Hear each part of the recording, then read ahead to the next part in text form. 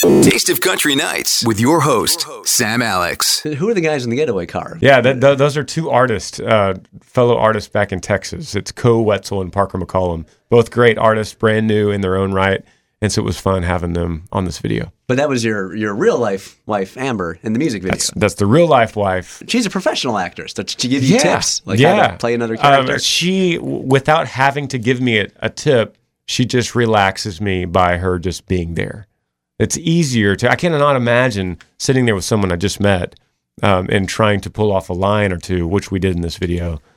She makes me relax. Is she still auditioning? Like, does she still want to act, or she's kind of... Yeah, she does. She's also slammed at home with 3 little kids and schools and activities and all that. So she's doing that. But she does go out when she has time, and she'll take an audition or she'll take a reading somewhere. And she does a lot of little commercials, and she loves commercials because it's a quick shoot, it's good money, and it's a good paycheck. A lot of times they'll keep paying you when they keep her absolutely.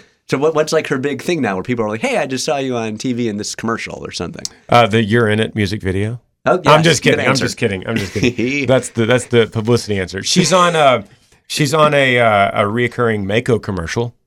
Yeah. And she's on several car commercials and things like that. Yeah.